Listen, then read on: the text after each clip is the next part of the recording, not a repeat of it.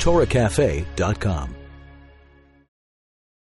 They tell the story that Lucy comes home from school and she's studying biology, the origin of our species. And as you can imagine, a child is confused by these ideas. So are we adults, but children express it. And she asks her mother, so where do we come from? Where do we originate from? And her mother breaks out into a warm smile. She says, I always was waiting for you to ask me this question. Sit down. And she begins to share the yichus, the genealogy, the pedigree, where they come from. She said, we had a grandfather from a small town in Poland, a grandmother from Czechoslovakia. A few generations back, we had a great-grandfather who was an author of a very important work on Torah law, halacha. And the further back we go, the better it gets, all the way back to Abraham, Isaac, and Jacob, and Adam and Eve in the Garden of Eden. Okay, when her father comes home, Lucy asks her father the same question. And her father, in stark contrast to her mother's reaction, suddenly gets all disturbed and says, I've been always dreading this day.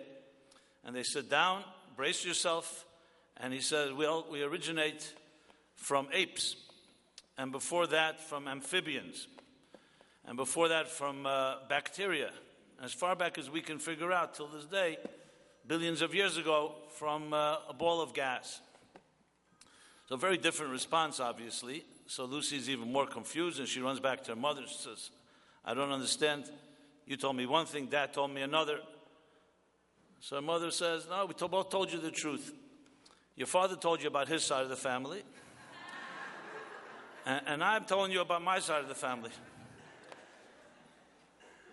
Now, maybe this is here you heard it first, maybe this is the ultimate reconciliation between creationism and evolution. Just a matter of which side of the family. But I say it because, of course, the title of my presentation here are Torah and psychology compatible. Which really, in a broader sense, you can say are science and religion compatible. And we know in the last few hundred years, there's been a real battle that continues to rage. Maybe doesn't even rage anymore from a scientific point of view. Religion has been rendered irrelevant.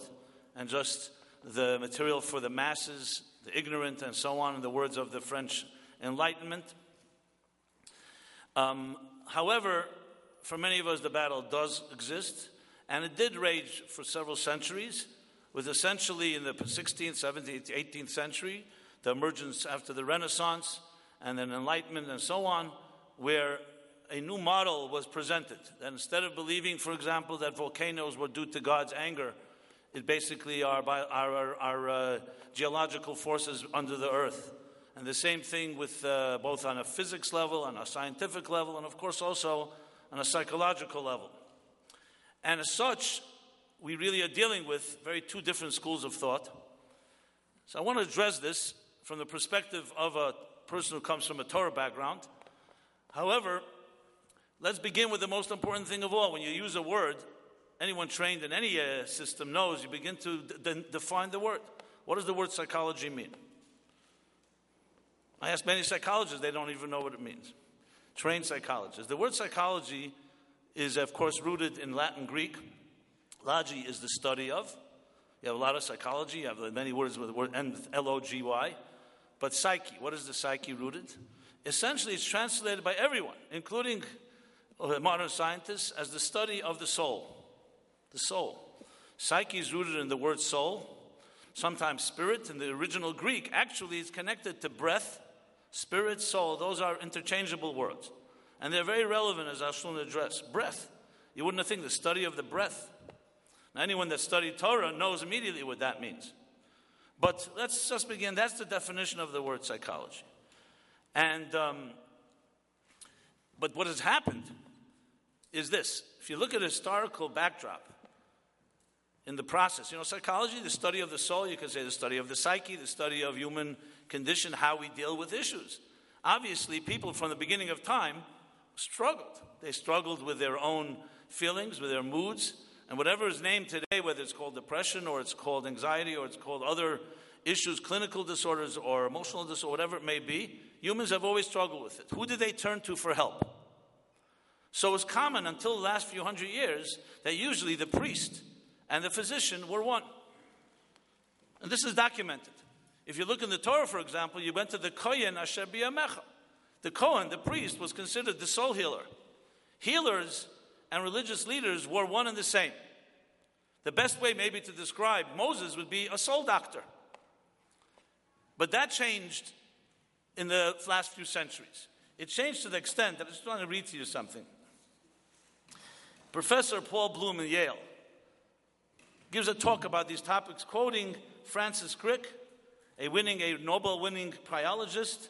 So he called it the astonishing hypothesis. And this is coming to dispute Cartesian thinking, where human beings divided between the mind and the body, which modern thinkers say that's duality. And they want to create a more unified attitude, so they created called the mechanical attitude, the mechanical model, and I'm quoting, "You, your joys and your sorrows, your memories and your ambitions, your sense of personal identity and free will are in fact no more than the behavior of a vast assembly of nerve cells and their associated molecules. As Lewis Carroll's Alice might have phrased it, you're nothing but a pack of neurons." And in this they felt, and there are many thinkers that feel this way, that religion has to be taken out of the picture, soul has to be taken out of the picture, and it's actually, they see it actually as a conquest, as an achievement. That instead of Descartes, who said, "I think, therefore I am," which means there's a mind and a body, which then you have to deal with two different forces. It's now no longer duality, it's one thing, it's all one big machine. Parts of the machine are biological and physical, and parts of the machine are neurological and emotional. But it's all a machine, and stop trying to turn it into anything sublime or majestic or transcendent. Now, of course, this repels many people, not necessarily even religious people, because it's basically bringing human beings down to a level that we're essentially machines. And if we're machines, what love? What about purpose and meaning? What about faith? What about so many of the noble forces that human beings that drive the best and bring out the best in us? But this is definitely a school of thought and it must be acknowledged. Because to address this properly, you need to know all the different perspectives. And then you have those that actually say that religion is detrimental, not just irrelevant, detrimental to psychology. It creates neurosis, even though Woody Allen, not a formal psychologist, but he probably has more influence than most psychologists, and any film of his, you know immediately the neurotic Jew. And if you wouldn't have faith and religion and all that stuff, you wouldn't have neurosis because you wouldn't have conflict. So if we could all just have animal bliss, that would simplify matters. I remember once driving up to the mountains, and as a good New York City boy, you don't see animals too much. You see a few squirrels and pigeons, and I don't want to mention the rodents and so on, but I saw an animal. I saw a behemoth, a cow. And I was watching the cow grazing in the fields, and you could be quite envious. All day the cow grazes in the field, no mood changes, does not have to go to any therapy. It does what it has to do. It breeds, takes care of its young, it eats, and that's really it. And you start thinking, wow, what a simple life. However, as we all know, it's not so simple for us human beings to be that way. So there are those that actually, and let me quote just one of many, Dr. Koenig, a psychiatrist and currently director of Duke Center for the Study of Religion and Spirituality, and he writes in a study titled Religion and Medicine, the case for maintaining the continued separation between medicine and faith. Religion and medicine, he writes, have a long, intertwined, tumultuous history going back thousands of years, and only within the past 200-300 years, less than 5% of recorded history, have these twin healing traditions been clearly separated. And he celebrates that. The split between religion and medicine became final and complete. And he's basically, as I said, celebrating that element. Now, of course, this is this is the other extreme of the spectrum, the other side of the spectrum of what we're discussing here. You may be wondering why I'm bringing this up, because from a Torah, at least a Torah way of thinking, you want to stretch every idea in every angle to really appreciate what we have. So I think a good way to, I'm not here to debate or counter this, but I think there's even a better way to do it, is to really get back to the root, as I said, of psychology. You know, long before Freud, and long before Adler, and long before Viktor Frankl even, we Jews have been struggling with psychological issues from the beginning of time. All you have to do is read the story of the Garden of Eden, good and evil. And right there, just translate it, even you don't have to go into any even mystical or deeper interpretation. You see the struggle of man in choice, faith. Do we succumb to our most base desires and selfish and narcissistic attitudes, or do we suppress that and allow ourselves to rise to the occasion and to be noble as transcendent human beings? So these issues, no one has to teach us as the Jewish people these concepts.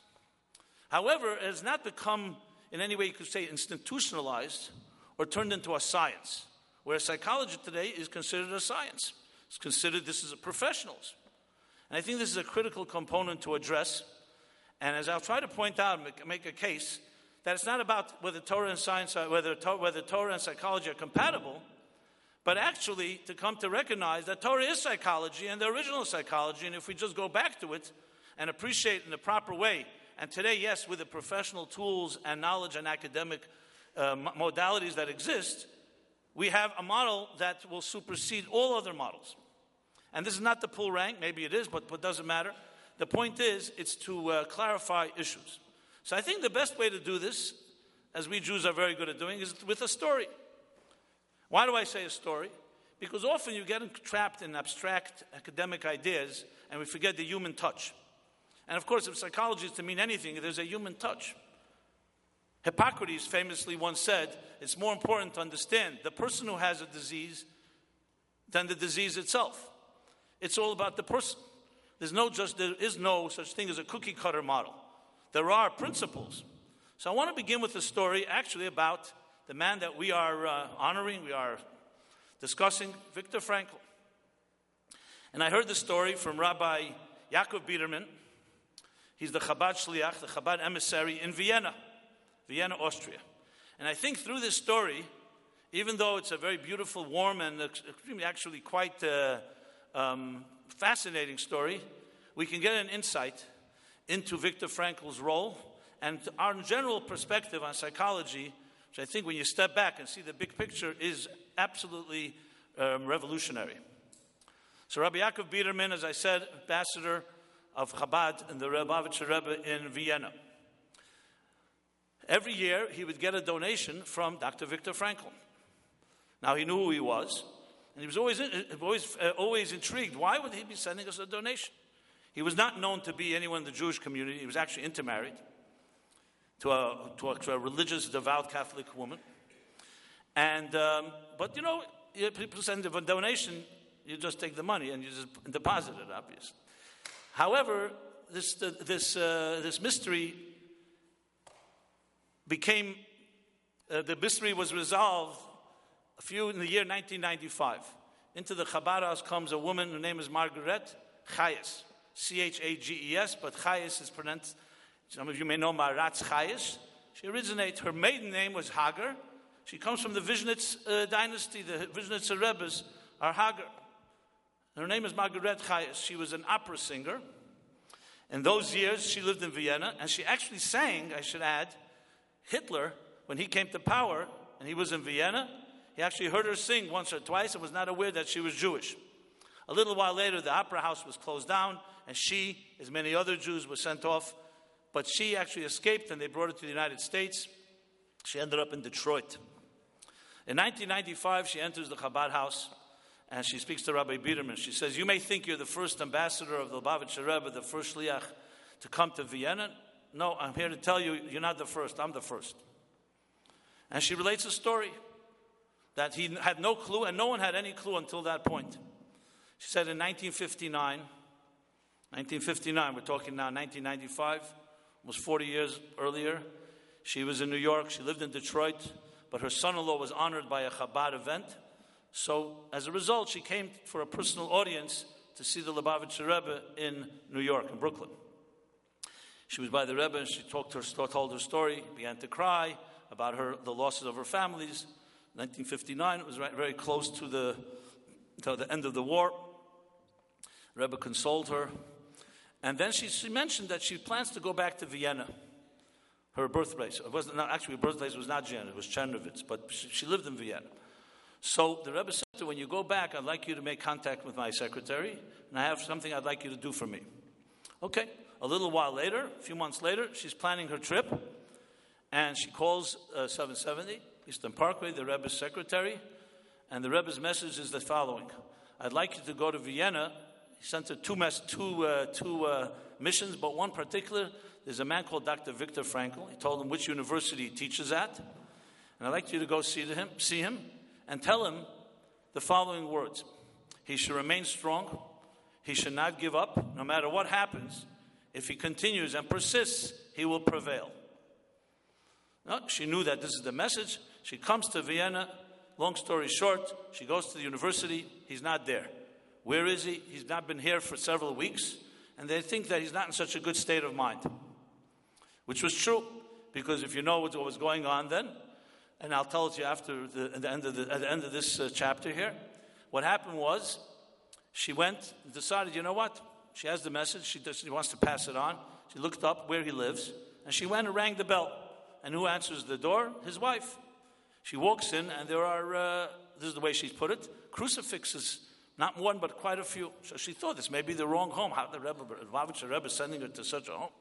Yeah, but it was him. And she says, Dr. Frankl live here? Yes. He comes out, and he wasn't exactly very welcoming. He was very curt and almost like he wanted to get rid of her. But then she said, I have a message to you from a rabbi in Brooklyn, the Lubavitcher Rebbe, Rabbi Menachem Mendel Schneers. His face changed. This is her words. His face changed, and he said, come in. He sat her down in the lounge. What is the message? And she told him exactly those words. Don't be disturbed. Don't be depressed. Stand strong. If you continue, you will prevail. She said suddenly she never saw an adult man start to change in such a dramatic way. He began to sob. He began to cry. She had no idea why. And he said to her, you cannot imagine this is the moment, at this moment, and he shows her on the desk his papers. He was ready to resign from the university. He was ready to move to Australia where his sister was. Because at that time, in 1959, he was not exactly a popular man. He was living in Vienna, which was dominated by what he called Freudenisten. Students of Freud, which was the dominating school of thought there, and he was reviled. There were people who heckled him in his lectures. They basically, and it got to him. And he said, as much as I suffered during the Holocaust, this was also a personal, because this was developing his professional career, his thoughts, and so on. And he was ready to give up. Obviously, this changed his whole attitude. And you'll soon see the words that he told Rabbi Biederman. And what happened next? He changed his plans. He went back and did exactly as the Rebbe encouraged him to do. And that year, Man's Search for Meaning was published in English for the first time. Till then, it was published in German, the original. But that was when it was published, and it became what it became. Everything changed after that. And not necessarily, I'm not talking miracles here. Simply because his attitude changed. Rabbi Biederman, who heard the story from Margaret, always was skeptical, but he wanted to hear, really confirm it from Dr. Frankl himself. It was like pretty mind-boggling. So he decided to meet him. The year 2000, he found the courage. He calls up Dr. Frankl. He wants a meeting. Dr. Frankl was not in a good state. He was not well. He was already at that point. How old would he have been? He was born in 1905, so we're talking about 85 years old. And the doctor said, I can't meet with you, but we can speak by phone. And he said to him, have you heard of the Lubavitcher Rebbe? He said, of course. And he asked about Margaret. I don't think he remembered her name, or maybe he did. I'm not. That's a point that needs to be looked at. And he said, and he spoke in German, which is close to Yiddish. And he says, Ich bin sehr dankbar. Ich schätze ihn ab, Gott stark. Which means I'm very thankful to him, and I respect him greatly. And then he said the main words. He says, he saved me in the most critical time of my life. At the most critical time, saved me. He didn't go into details, but it confirmed the story. And he didn't know who Rabbi Biederman was, and he said to Rabbi Biederman, you know, Chabad is a very good movement. You should donate to them. Even though he was sending the donations. So it was confirmed. And I'll just add one more footnote, which is not so relevant to the point I want to make, but very relevant in general to his life. Later, in a book, let me quote it so we know exactly the source. In a book written by Haddon Klimberg wrote a book, When Life Calls Out to Us, the love and life work of Viktor and Ellie Frankl. Ellie was his second wife, the non-Jewish wife. The only authorized biography of Viktor and Eleanor. After his death, I asked Ellie if he actually made these prayers every day, whether Dr. Frankl actually prayed every day, because that was a rumor. And she responded, absolutely, he never missed a day. Every morning for more than 50 years, but nobody knew this. As they traveled the globe, Viktor took the phylacteries with them, tefillin. And everywhere, every morning he prayed, he uttered memorized words of Jewish prayers and psalms. After Viktor died, I saw his phylacteries for the first time, the author writes. Ellie had placed them in a little cubicle with his few simple possessions. And then later, Frankl's non-Jewish son-in-law confirmed the same thing. So I thought it's interesting on a day like this to mention some of these points. And again, it's not about transforming a particular thing, but I want to say the main thing, this story to me, and I think if you all give it some thought, really captures not just a personal anecdote about Viktor Frankl and the Lubavitcher Rebbe and his Jewishness and his roots, but actually his psychology itself. Because here, imagine the irony. A man who developed this theory, logotherapy, man's search for meaning, that the will for meaning is the most powerful will in the human being, himself suffered a crisis that in many ways was much less than the Holocaust, because he personally was not being validated, and he was being invalidated. And he was ready to quit the whole thing. So it's like the irony, I don't want to repeat it, but the irony where the psychiatrist is helping people save lives, and the next thing you find out, he committed suicide. You're a psychiatrist, God forbid. And that was what's going on. So it wasn't just a matter of a personal crisis. It was actually a challenge to the whole idea. Now, how the Rebbe understood that, I'm not going to get into speculation. So it wasn't just a moment. I would submit that it was a moment that actually is historical in the context of the history of psychology and why we're here today. Because going back to the duality, what was the main Frankl's break from Freud and Adler, as was alluded to and briefly mentioned by Dr. Schoenbach, was what drives a human being.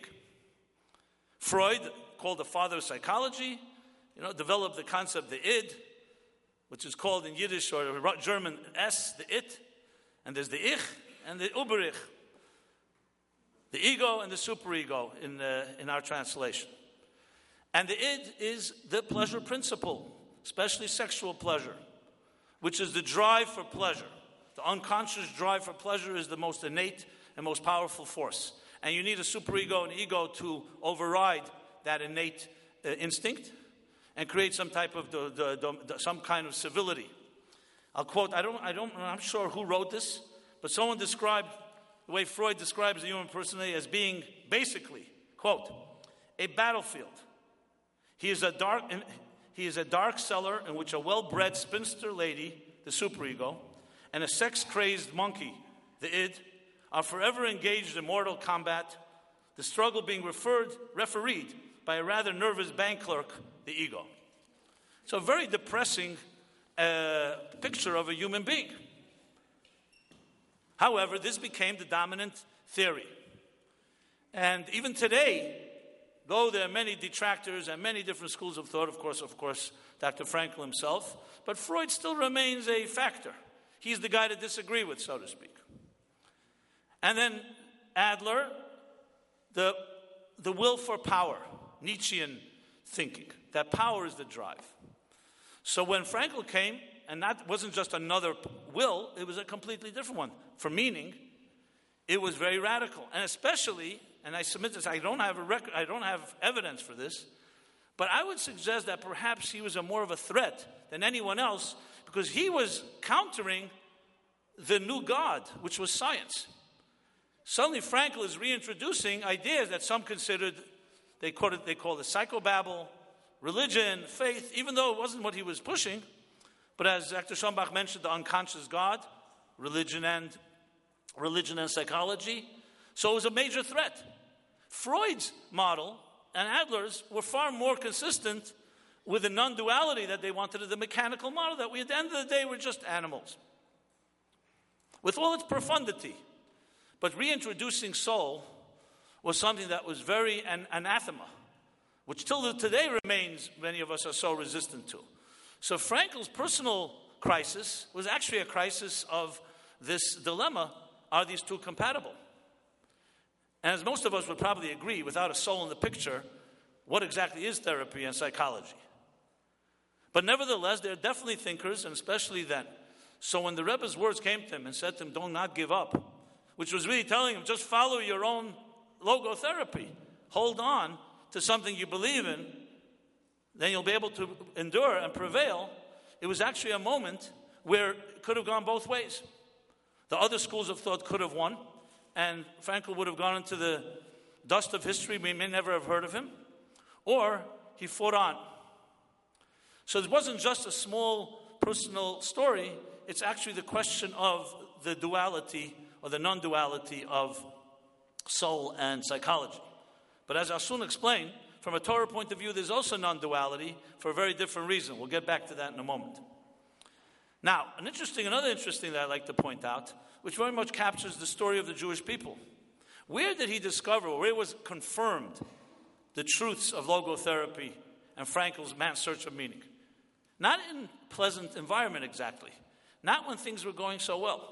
In the concentration camps. In the worst, maybe the biggest hell in history. The darkest moments. Which, of course, if you think about it from a scientific point of view, and I don't like to put it into scientific terms, that's really where you test human character. Not when everything is going well. You test it on extreme circumstances. What do people resort to? Now, yes, we know, and we're not going to talk about that there were people who felt the lowest common denominator and things they did were embarrassed of. But there were people who rose to the occasion with such nobility, and that's what Frankl was able to see and witness. You know, tell the story of the Blozhner, and I'm saying it because Dr. Schambach reminded me when he said, the words of Dr. Frankl, you're tied above. So there's a Hasidic expression, when you're tied above, you don't fall below. I think it was the Blozhner Rebbe was in the camps as well, and some of his Chassidim. And they were in a camp where there was a particularly cruel and sadistic commander. And he liked to play, quote unquote, this game. And what was the game? The Jews had to dig wide trenches, and whoever jumps over the trench survives, and whoever doesn't is shot on the spot. So one chassid says to the Rebbe, he says to the Blozhner Rebbe, he says, enough is enough. How much can we endure? The dehumanization, the humiliation. Let's just die and that's that. And the Rebbe, the Blozhner Rebbe said, as long as God keeps us alive, we have to do everything possible to stay alive. And the game began. In the big havoc and mayhem, no one knew what happened, who survived, who didn't. They both actually survived. They didn't know that. The camps were liberated a few weeks later, and they met. They were both surprised to see each other. So he asked the Rebbe, the Blozhner Chassid asked the Rebbe, you're not a young man. How did you make it over? How did you jump over those trenches? He said, I closed my eyes, and I held on to the coattails, to the kapota, to the coattails of my father, and my grandfather, and my great-grandfather. And he gave me the strength to jump. And but what about you? You're also not that young. How did you jump? He said, I held on to your coattails. So that's, in other words, the concept. In that darkness, an entire psychology in the secular psychology world emerged. And I think about it. I'm thinking to myself, and what about Freud? Actually, I think Frankl writes the following words. I want to quote this. He writes, if Freud were in the concentration camps, he would have changed his position. Beyond the basic natural drives and instincts of people who have encountered the human capacity of self-transcendence. Man is that being who invented the gas chambers of Auschwitz. However, he is also that being who entered those chambers upright with a Shema Yisrael on his lips. We who lived in concentration camps can remember the men who walked through the huts, comforting others, giving away their last piece of bread. They may be few in number, but they often offer sufficient proof that everything can be taken from a man, but one thing, the last of the human freedoms, to choose one's attitude in any given set of circumstances, to choose one's own way, cannot be taken. I think he writes in another place, he writes that if you have a what, you can deal with any, if you have a how, you can deal with any what. Or is it the other way? But if you have a what, you can deal with any how. Okay, let's correct that. If you have a why, you can deal with any what, right? There we go. I'm not sure if he originated that, but they stated in his name as well. So what you have is, in the darkest of places, he discovered the most beautiful of things. Now, I haven't studied Freud's life, but we all know he must have had an interesting mother. And that's where many theories develop from there. In his own words, whatever he says about the Oedipus complex and so on obviously applies to him, and Adler as well. But one thing that strikes me is this, that the theories, whether it's pleasure principle, the will for pleasure, or the will for power, both are self-oriented. My pleasure has nothing to do with your pleasure. My power actually goes against your power. Interesting. Meaning is everything but yourself. It's purpose that's outside of you, a meaning that precedes you and a meaning that will follow you, which is essentially going outside of yourself. So you take suffering and it teaches you how to go outside of yourself. That's essentially what it's about. And when you think in those terms, then you could realize that whether Frankl knew it consciously or not, and clearly he had some sense, he was an educated man, but I don't know how much Torah he actually studied. But this brings me back. I believe that Frankl is far more than just an interesting or important and critical thinker developing the psychology of meaning, but he actually is like a juncture, like a crossroads in history that gives us an opportunity to do something which is really radical and revolutionary. And that is what I said at the outset, to bring psychology to where it should be. And it's a non-dual perspective. Now you say non-dual, what do you mean? Body and soul. Immediately there's a soul, there's a body. That's duality, as Descartes argues. However, no. The Jewish context is very different. Now I go back to psychology, breath, soul. Let's begin with the beginning of the Bible. What does it say? It says the first description of the human being. And I'm not saying this even from a religious context. The Bible is probably the oldest published book. It's definitely the biggest bestseller, not even hitting the New York Times list because it sells more books than all the bestsellers put together. Okay? The Bible has captured the imagination of history. 4 billion people on earth, 2.5 billion Christians and 1.8 billion Muslims and a few Jews see the Bible as the first holy book. What does it say when it describes the human being? Just let's go simple in cheder. So you think the human being is an intelligent creature, an emotional creature. What would you say if you had to, a knee-jerk reaction, describe a human being? Everyone would have our translation. What does the Torah say? Human being, a very cryptic and mystical definition actually. Human being created in the divine image. B'tzalmenu kidmusenu tzelem elikim. Divine image. And then it continues that God takes a clump of earth. And what does he do? Vayipach ba'apav nishmas chayim.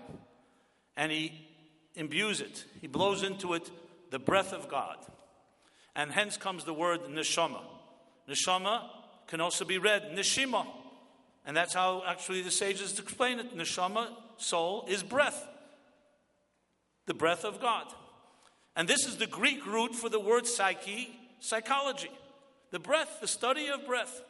The study of the breath of God, otherwise known as the soul, imbued inside the body. And here is where you see a completely different perspective that Judaism offers us, that Descartes and even the religious thinkers, including the Christians and others, never really got. They saw two forces at work. The force of the body, physical, and the spiritual. And Judaism did not see it that way. Judaism sees Hashem Echad means there is no duality. But as opposed to the mechanical model that I described earlier, that there is no soul, everything is just a bunch of neurons and programming and DNA, the Jewish way of thinking is this. The body is just another form of divine expression. It's actually all soul. The fact that we are myopic in our vision and we have a narrow look at existence doesn't make it reality. So in truth, it's all one divine plan. A divine plan that begins with a soul in the image of God, which manifests what we call a neshama beguf. A soul enters into the body. And from here on, in our minds and in this physical world, a duality emerges, two forces. The voice of transcendence, the voice of survival. You could say maybe the voice of pleasure and power, Freud and Adler, and the voice of meaning and transcendence. And many of us think that it's two worlds that are conflict with each other. And they are initially a conflict. But when you read the Jewish mystical teachings, and I'll particularly quote something that I'm studying myself now in depth, a fundamental discourse from the Rebbe Rashab called Hemshech Ayin Beis, delivered when? In 1916 1912 through 1916, and developing an unbelievable approach that the mind is actually simply an interface between the soul and the body. So if you think of it that way, it goes even further than man's search of meaning. It's not just that we have meaning at the core of us, it's actually the bridge to eliminate the duality that everybody struggles with.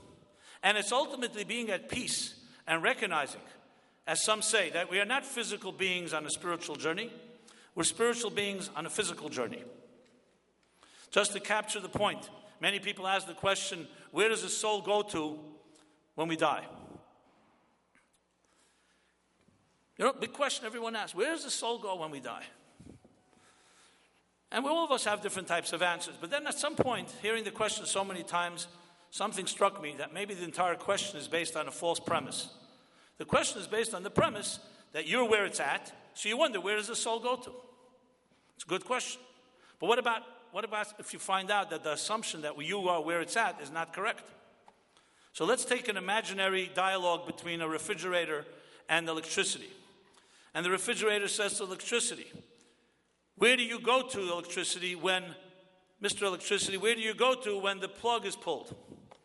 And of course, the electricity responds, what kind of nerve, incredulously, what kind of chutzpah do you have? You're a little box, they just invented you the last 100, 200 years. You figured out how to generate and contain electricity in this box. And now you wonder, you think you're the center of the universe, you ask me where I go. You're the novelty. You just came on board a few years ago. I've always been around, and I go back to where I always was. Not contained by a little box like you. It's electricity outside of the regular parameters of time and space as we know it. So when you think of it this way, and I've shared this with many people, even people who have not necessarily any conscious faith, and everyone says, that's an interesting way of looking at it. It's exactly right. We who know so little about even the human being, this 5-6 foot frame that weighs 100, 150 pounds, I won't go higher than that. And we barely know and understand our conscious lives, let alone our unconscious or superconscious. And we're going to determine that where does the soul go to? Maybe there's a whole different way of looking at it. And I would say Viktor Frankl, and that's why the Rebbe sent that message to him, got the picture. He got it. But he got it under duress, under very dire circumstances. I always wonder, had he not been in the concentration camps, would he have also developed this theory? However, he did. And he has that merit because he was able to see in a world and actually suffer for it personally. He's about to resign. Able to see that amidst the chaotic 20th century, with the materialistic perspectives that were emerging, and even psychology, and human beings rendered into machines, all you have to do is read Richard Dawkins' The Selfish Gene, or other such radical atheist book, and they'll explain to you everything in life, even the most transcendent, beautiful, noble thing comes down to survival of the fittest, the selfish gene. And this is a prevailing way of thinking, and Frankl defied that. And he got the support, and because of that, he serves a role in a juncture, a historical juncture, where he did not allow psychology to fall into the abyss of a completely selfish, pleasure or power-oriented force in life. And the consequences are far-reaching. Because what does it end up being when you think of a human being as being a soul in a body instead of a body that contains a soul? That means that what do we expect of human beings? Number one, expectations. What can you really expect from a Freudian model or an Adlerian model? Or if you want to put it, some call it the Darwinian Freudian model in the context of social Darwinism, where survival of the fittest is the number one drive. Pleasure, power, whatever the self decides. What can you really expect from someone? You can expect, follow the rules. Red lights, green lights. But fundamentally, you're at the heart, you're an id. A driving force of sexual or other forms of pleasure. It's me, me, me. We expect you to somewhat tame it. But how high can a human being reach? Now, Freud got it half right. There is a force beneath us, but there's a id and there's a yid. And if you go a step deeper, there's the yud, the pintele yid, the yud, the spark. A yud is like a spark. And so it's true. We also say Yetzer Leva Adam Ram and Urav in the second chapter of the Torah, not the first. The first time it introduced the evil inclination that we're capable of selfishness and we're capable of following base instincts and so on is in the second chapter. Yetzer Leva Adam Ram and Urav. That's where the word Yetzer Hara comes from, the other side. But the first chapter, Bereshit, Tzelem Elokim. The real core of a human being is not id, it's the yud before the id, the spark, the divine spark. And then the expectations of a human being beyond sky and beyond. You're a piece of the divine. You were sent here as God's messenger to change the world. Nothing in life can stand in the way if you allow yourself to embrace that. Nothing. And if you do, in some ways, have a setback or feel down, that's due to your own limitation. A psychology based on that expects the most of somebody. Now, obviously, it has to be customized and tailored to a person's state of mind. You can't just come and say, someone who suffered trauma or some depression or some other difficult thing, hey, you know something? You're a divine image. But developed into a modality, developed into a psychological model of working with someone, you're working toward the divine itself. The second difference would be, instead of duality, we don't have to struggle with these two voices inside of us. It's one voice. It's one God who wanted us to go through the challenge. The challenge Viktor Frankl went through in his personal life. The challenge, God forbid, we went through collectively in the Holocaust and so on. And this is not a justification. It just explains that we go through challenges. And the challenges make us stronger. And we discover deeper purpose in them. As hard as it may be to understand philosophically. And there are very many more far-reaching implications. Obviously, we're here for an entire day. We'll sure hear great stuff from the different professionals and speakers and so on. I just wanted to lay out the context and really conclude with the following, that there is no duality. When you ask the question, is Torah compatible with psychology? Not only compatible, it is psychology. It is the root of the study of the soul. However, we have something today that we did not have 1,000 years ago or 500 years ago. We have now secular models that actually work. We have academics, many of them who may not have been driven by faith, have developed approaches. So we can turn now the Torah psychology into a true working model. Because as much as you see the Torah as that source, when you read the Torah, you're not going to find interventions that are necessarily able to apply. So our challenge is, how do we bridge the Torah's base study of the soul and understanding of the soul and understanding of the purpose of a human being in actualizing the soul on earth into working models, into working interventions, how to deal with the challenges that unfortunately life brings us. But it's a very exhilarating and exciting challenge. And I am not a professional psychologist, but I challenge all my colleagues here. This, I believe, is our challenge of our time. And now more than ever, because whatever existed at the beginning of the 20th century, today it's far, far more challenging because of our freedoms, because of leisure, because of free time. There's a breeding ground for the worst, but also for the best. And I want to quote Frankl, something that's less known, where he talks about freedom. This is a quote from him. He was suggesting that he recommended that the Statue of Liberty on the East Coast be complemented by a Statue of Responsibility on the West Coast. I don't know if he meant Hollywood or not, but whatever. And this is what he writes. Freedom, however, is not the last word. Freedom is only part of the story and half of the truth. Freedom is but the negative aspect of the whole phenomenon, whose positive aspect is responsibility or responsibleness. In fact, freedom is in danger of degenerating into mere arbitrariness unless it is lived in terms of responsibleness. That is why I recommend that the Statue of Liberty on the East Coast be supplemented by a Statue of Responsibility on the West Coast. And I say this because I find this to be a very fascinating, not footnote, because it's a key element. What do most American young people excited about today. I don't just mean today, in our times. Sports, music, sexuality, video games, meaning, the pleasure principle, maybe the power principle, which you could throw money into there as well. So we're dealing here with now an environment that we have a lot of free time. Admiral Adam Rickover, you've heard of him. He was actually came from Europe, Jew. He rose to the highest state of the 4-star admiral in the U.S. Navy, which is the highest level you can reach in the Navy, 4-star. And he delivered a paper in 1955 in the United States, and a very interesting statistic, which is, I think, very important to note. He says the following, that in 1855, 95% of energy generated in the world was generated through human labor. In 1955, in 100 years, 95% of energy is generated by machines. Think of the staggering amount of time suddenly we have in our hands. And of course, this explains also why wealth so exploded in those 100 years. Because even though there were wealthy people in the 19th century and the 18th and so on, but it was not that extreme. Once energy is not being generated by people working and toiling in a field for 8 hours to yield a sack of potatoes, what do we do with the free time? And now throw into the picture the internet and technology.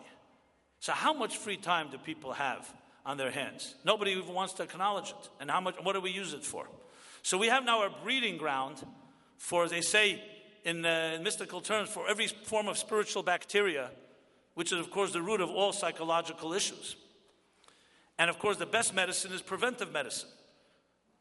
It was Frederick Douglass that said that it's far easier to bring up a healthy child than to fix a broken adult. How many hours you spend 1 hour with a child, and how many hours you need to spend with an adult to repair what happened? It's mind-blowing if you think about it. But we have to deal with whatever we deal. Like one person told me, but unfortunately the only way to get to the children is through the broken adults, because they're the parents of those children. Okay, fine. The point I want to make is we have our challenges, but thank God we also have Magdim Refuah Lamaka, as they say. Before any challenge, we're given the cure. And Dr. Frankel definitely deserves to be commended for it, because a component, I would say, and I'm sure he would agree too, it's a stepping stone. We still need a full model that will encompass all the challenges, but using that idea and using Torah, absolutely using Torah, because that's where you'll get the deepest understanding of the soul. Because at the end of the day, who knows what the soul looks like? None of these psychologists, no psychiatrist has ever seen a soul. So bodies we can take x-rays of. Is there an x-ray of the soul? The answer is yes, in the Torah. The Torah calls itself a blueprint of creation. The human being is a microcosm of existence. It's created in the divine image. From our flesh we behold God. Our DNA, our genetics, our psychological makeup is a reflection of the divine plan. And when you study the soul, especially in mystical thought, Kabbalistic thought, Hasidic thought, you get an x-ray of the soul. I repeat that again, an x-ray of the soul. So you have then a template. When a doctor takes, let's say, an x-ray of lungs, then you compare it, you juxtapose it over healthy lungs, and you have something to work with. This is what we need to develop, the map of the spiritual genome, and then apply that with all the modalities that we have today to healing this ailing world, starting with one soul at a time. That's a challenge. And when we find that formula, which we have plenty of pieces of, and I believe this day today is dedicated to that, you find a formula that will actually transform the world and bring it back to its original psychology. The study of the soul as it was intended by the Creator himself, by the architect, by the engineer who created the soul in his own image. And when we can align ourselves with that, and therefore also align and get rid of the misalignments that don't allow us, then we have the model of the healthy human being. Body and soul all as one seamless unity, serving and fulfilling its divine purpose, or in the words of Viktor Frankl, man's search for meaning. Thank you very much.